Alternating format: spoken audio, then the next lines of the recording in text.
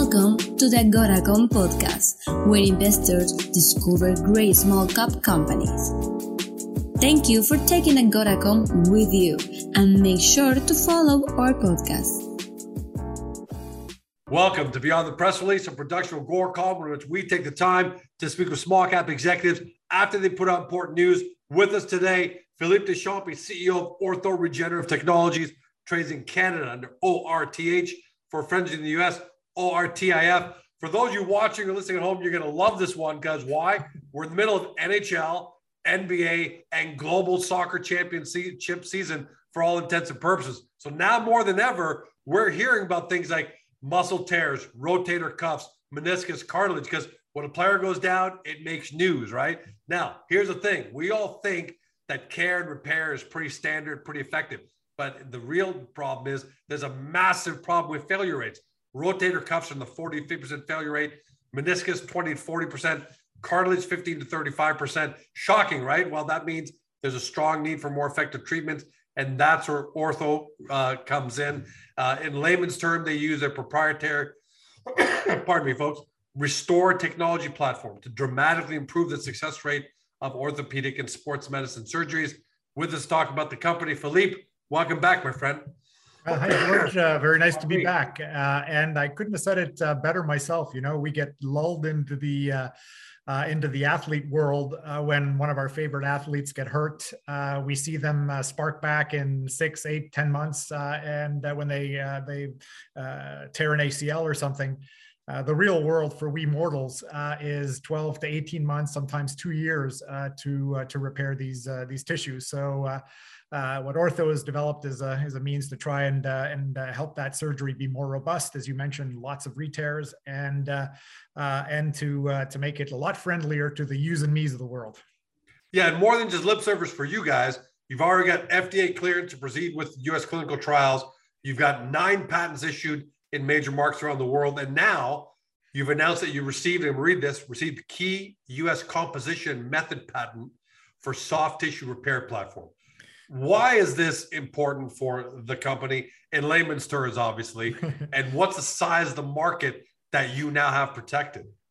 Yeah, so normally patent news is sort of ho-hum, and I get it. They're really important, but and the reason that I cared more passionately about this one is every company has one key patent that gives it the largest possible opportunity, and this is the one, and that's why we news released it and made it a material event.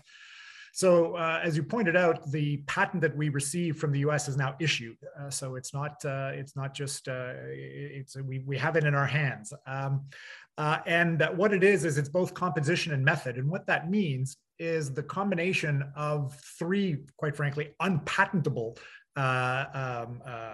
elements, which are chitosan. Chitosan has been around for a long, long time. Of course, the patient's own blood is not patentable.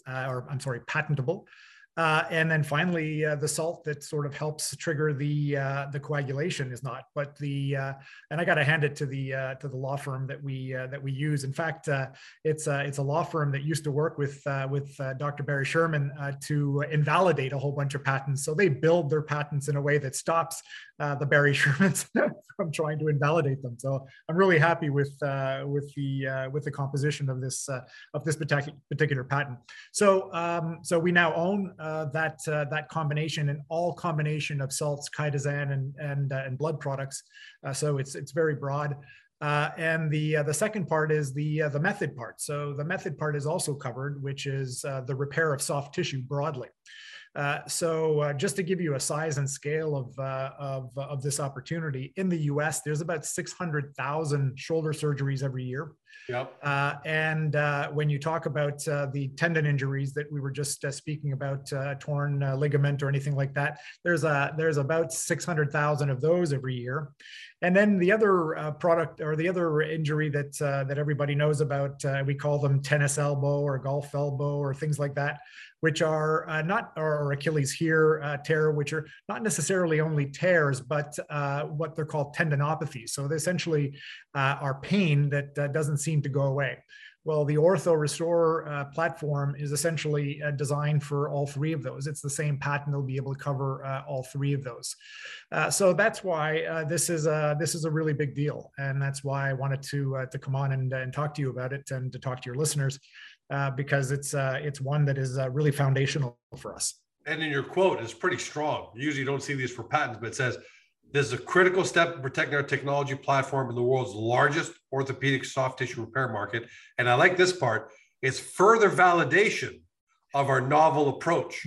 And so it's a key, hard-fought value creation milestone for the company. Let's unpack that a little bit. Let's talk about why you said it's further validation. Why is this patent further validation? Well, like I said, each of the elements here. What I love about this company and this product is it's elegantly simple, right? This is a patient's own blood combined with chitosan, and what's particular about chitosan, I think I spoke a little bit about this when we spoke last, is that it's a positively charged biopolymer. Lots of big words to basically say it's got an positive electrical charge. And it's a substance that gets put in the body that has been around for a long, long time and proven safe. And then finally, calcium chloride is a salt. It's not quite sodium chloride like the salt you put in your French fries, but it's very, very similar. And the three are normally not patentable, but when you combine the three for a particular reason, and that's why I praise the work of the attorneys, because this was challenged quite heavily by the U.S. Patent Office because of what's called prior art. So look, and they finally relented, wow, I guess is the way to do it, to give us the patent. So now we own it until February 2035. So this is a long, long runway for us that should make us really appealing when we finish our clinical trial and the large orthopedic companies start to look at how to build a franchise around this space where we own the franchise. So when you say this is a key value creation milestone for the company, it's you guys really fought hard to get. So can you put a value? I know sometimes there are companies out there that will value their IP or specific components of it, and you don't have to give a number, but just can you give us a sense for how big? So yeah, it's a great question, George, and these are conjectures because ultimately value is what somebody's willing to pay for them, right? Of course. But the way that people like me and organizations create value is you look at the addressable market. So look at those 600,000 surgeries. The cost of our technology is measured in tens of dollars per application in terms of our cost. But the value created we're likely going to be charging between $1,500 and $2,000 for the product per surgery. So that's a $3 or $4 billion market opportunity just for the shoulder repair. And then when you expand that to the meniscus repair, and then to the 11 million potential applications for tennis elbow and the such, it numbers in the $12 billion, in terms of what the opportunity is, at least sort of on the back of the envelope. So when I say value creation, this didn't exist a week ago, and it does now. So let's talk about, you use numbers like that, and that's great. And listen, you're a longtime pro. Is specifically in the healthcare sector. So you don't throw around terms like that loosely. No. Let's talk about, for people who are new, because there are always new people watching and listening and all that. How long ballpark until you get to market? Because in the meantime, you go through some clinical trials. So what does that look like ballpark? So look, we're taking this organization right now. We're in what's called phase 1, phase 2. So that's the beginning of the human work. But since our clinical trial is going to be done in the U.S. and done with the very surgeons that are the cutting edge leading surgeons around the country, and it's not a double-blinded trial, so the assessor of the outcome is blinded, but the surgeon knows. The surgeon will know, and they'll know the application, and they know that the Ortho R product is going to stay resident, because remember, the problem we're trying to solve here is PRP, which is platelet-rich plasma, which is all the healing stuff in the blood exists in that part of the blood. It's used often. In fact, if any of your listeners Google PRP right now, they'll see their surgeon or a local surgeon likely talking about being able to use the injection. The problem is that PRP is like water. And so when you inject it, it dissipates very, very quickly. The magic of Ortho-R is it creates, with this, remember I said the positively charged biopolymer. Well, most tissues in the body are negatively charged. Positive, negative, stick, right? So that's what makes it stick to the surgical repair, and therefore the blood can deliver its repair system over a 4 to 6 week process rather than 24 hours at best when you just inject PRP alone. So well, it's a vast difference. Yeah, it's a vast difference. By several magnitudes improvement. Yeah. Ballpark, how long until you think you'll be done the trials? No, that's great. And you know, but by the way, it's important to note, right, that you don't have to wait for the trials to be done. As you keep making incremental gains of the trials, bigger partners are more likely to come to the table in advance. Sure. Right? Well, that's really, and look, you know, I'll be very transparent, George. We're not likely. You know, things always change, and the capital markets always change, but we're not likely to take this product all the way to full commercialization.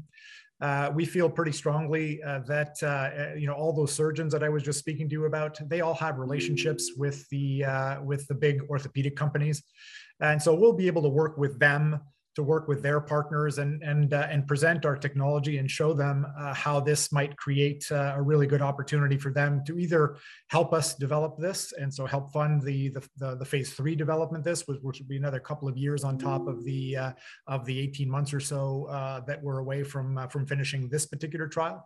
But I firmly believe that we're going to get at least a development partner, if not an exit of the organization, sometime after or during this phase 1/2 trial. So, you know, 18, 24 months.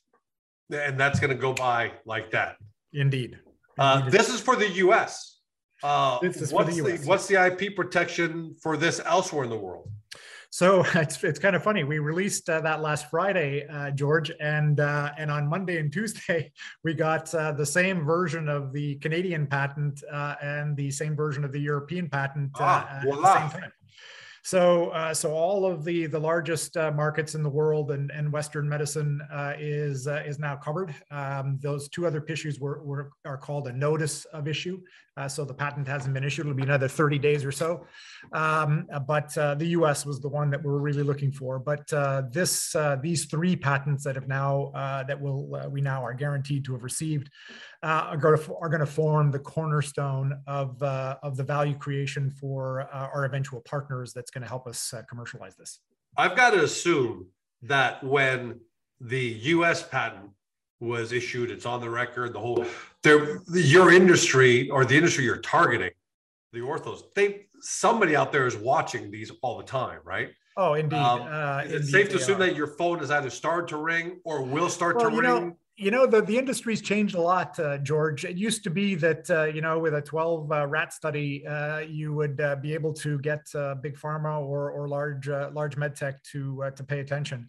And now they certainly pay attention, and you know everything we're doing, but they tend to wait now until the phase 1/2 work is either completed or certainly gives us a good indication. And so, you know, part of my job is to make sure that everyone that we care about knowing knows and follows the development of our technology, so that we're able to find the right partner. And the cool thing is orthopedic companies that do these shoulder surgeries or all of these kind of tendon or meniscus repair, they have huge franchises in the instruments, the anchors and the sutures that are done in these kinds of surgeries. And right now, essentially, there's a lot of people that sit on the sidelines because they know that these surgeries have, in fact, in the shoulder, as you mentioned right at front, it's, you know, anywhere from 20 to 90% failure rate. Yeah, I just use 40 to 50 because but that's so obscene. It's unbelievable. It's really remarkable, depending on how old you are and what your history is. So there's a lot of people that just avoid doing the surgery altogether. So with something that could potentially help guarantee a higher success rate, the floodgates could open up in terms of people doing it. My wife is one of them. She has a tear in both shoulders. She had one repaired. and it retore. And so basically, she said, I'm not doing the other one. And so that's a classic, very personal case of. Yeah, you hear that with rotator, especially people, especially older guys like me. I would say like you, hey, I can lift until there, good enough. I don't want to go through surgery and chance of it failing and all that. So this is good business for all the doctors and the companies are going to say, hey, George, come on in now because we're going to have a much, much, much higher success rate. So what comes next now, Doc? What comes next from here? So the big, obviously the big focus for us, George, is to focus on executing the clinical trial. On that note, we've identified our 10 sites, and we've completed the contracting and budgeting process for 6 of those sites. 3 of them have been initiated, so they're recruiting patients now.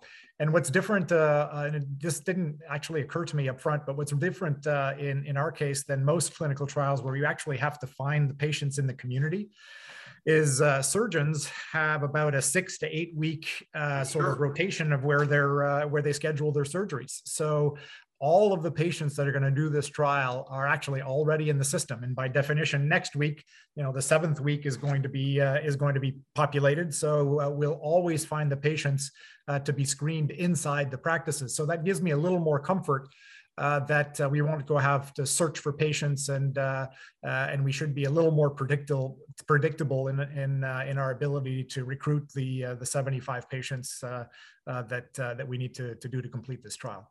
So you're on your way. I mean, devil's advocate, is there something that keeps you up at night and worries you other than just execution of the trials? Because that's standard, but that's not unique to you. It is, but there's a little secret in the industry that there are clinical trial gods that sometimes just play havoc in that side. I don't think I've been doing this for 35 years, and I've gotten a lot more conservative about predicting the outcome, not only the outcome, but the time that it takes to do clinical trials. You got to do it right.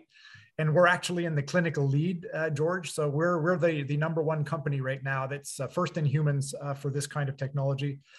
So we have every advantage to do this right and to make sure that there are no protocol deviations and that we recruit our patients exactly the way that the protocols demand. So if it takes us an extra month, 2 or a quarter to get it done right, I'll make that trade-off any day of the week because smooth is fast, that famous saying. Yeah, exactly. Well said. And when I open with this, I use the example of NHL, NBA, and global soccer. Because I want people to be able to relate to what we're talking about. But if everything goes well, I would assume that some of the biggest athletes in the world are going to be, if everything goes well, will be using this process, this platform. Yeah, I'm a big golf fan. I play golf as much as I possibly can, and I was reading an article about Bubba Watson the other day, and he had a very very well-known wrist injury over the last about 6 or 9 months, and he went on the record. He says, "Look, I use PRP. I have to use it every day. It's a pain in the ass." So that's a classic case of with our technology, he'd be able to take one injection and have it stay resident for 4 to 6 weeks, and then hopefully be done with this rather than having to mess with it for 6 to 9 months. So there's a sort of a tangible case, and I just want to make sure everybody out there understands that right now we're designing a clinical trial to prove that. So my comments are in anticipation of that being positive. I don't know that for a fact today, but certainly. We have animal clinics. We have animal examples. You're not just taking a shot in the dark here. No. A lot of people don't know this, but you did animal preclinical trials with some fantastic results, right? Indeed. In fact, the big finding was when you do a surgery like your shoulder, what you notice about the tendons in the shoulders is that they're white, so they're not vascularized. That's why surgeons want to bring a blood supply because that's what the repair system is. And what we found, so the standard of care now is just essentially joining the tear together and allowing scar tissue to form around the tear, and that's why they're so fragile and they tend to re-tear all the time. And in the animal studies that we did, or called preclinical studies, what was really the biggest finding is rather than scar tissue, about the repair looked 80% like native tissue, so pre-tear.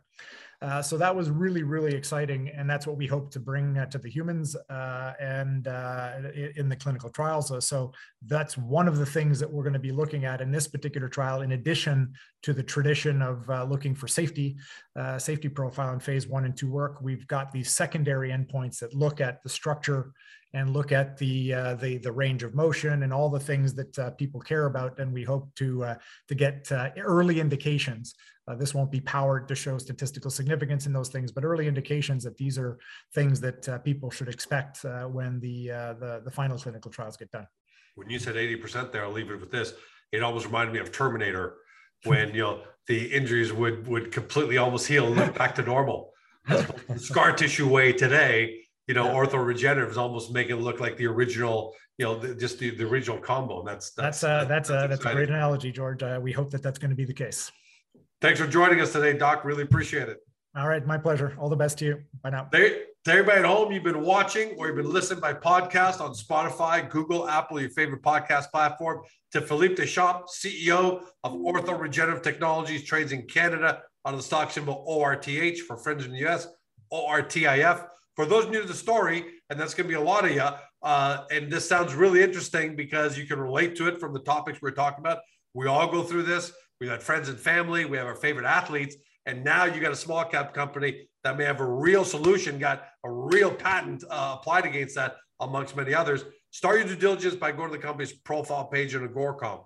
We know there's a lot of science here. We know there's a lot of medicine here. So what we do is give you a good 1,000-foot overview to make you comfortable, give you good foundational information. Then once you're comfortable with that, head over to the company's website, do your deep dive due diligence. Thanks for joining us. Have a great day. See you next time. See you, George. Hey guys, this podcast is over. But don't forget to help your company by liking it or even leaving a comment. And then, don't forget to help yourself by following us on Spotify, Google, Apple, or on your favorite podcast platform so you will never miss another one great Agoracom Small Cap podcast.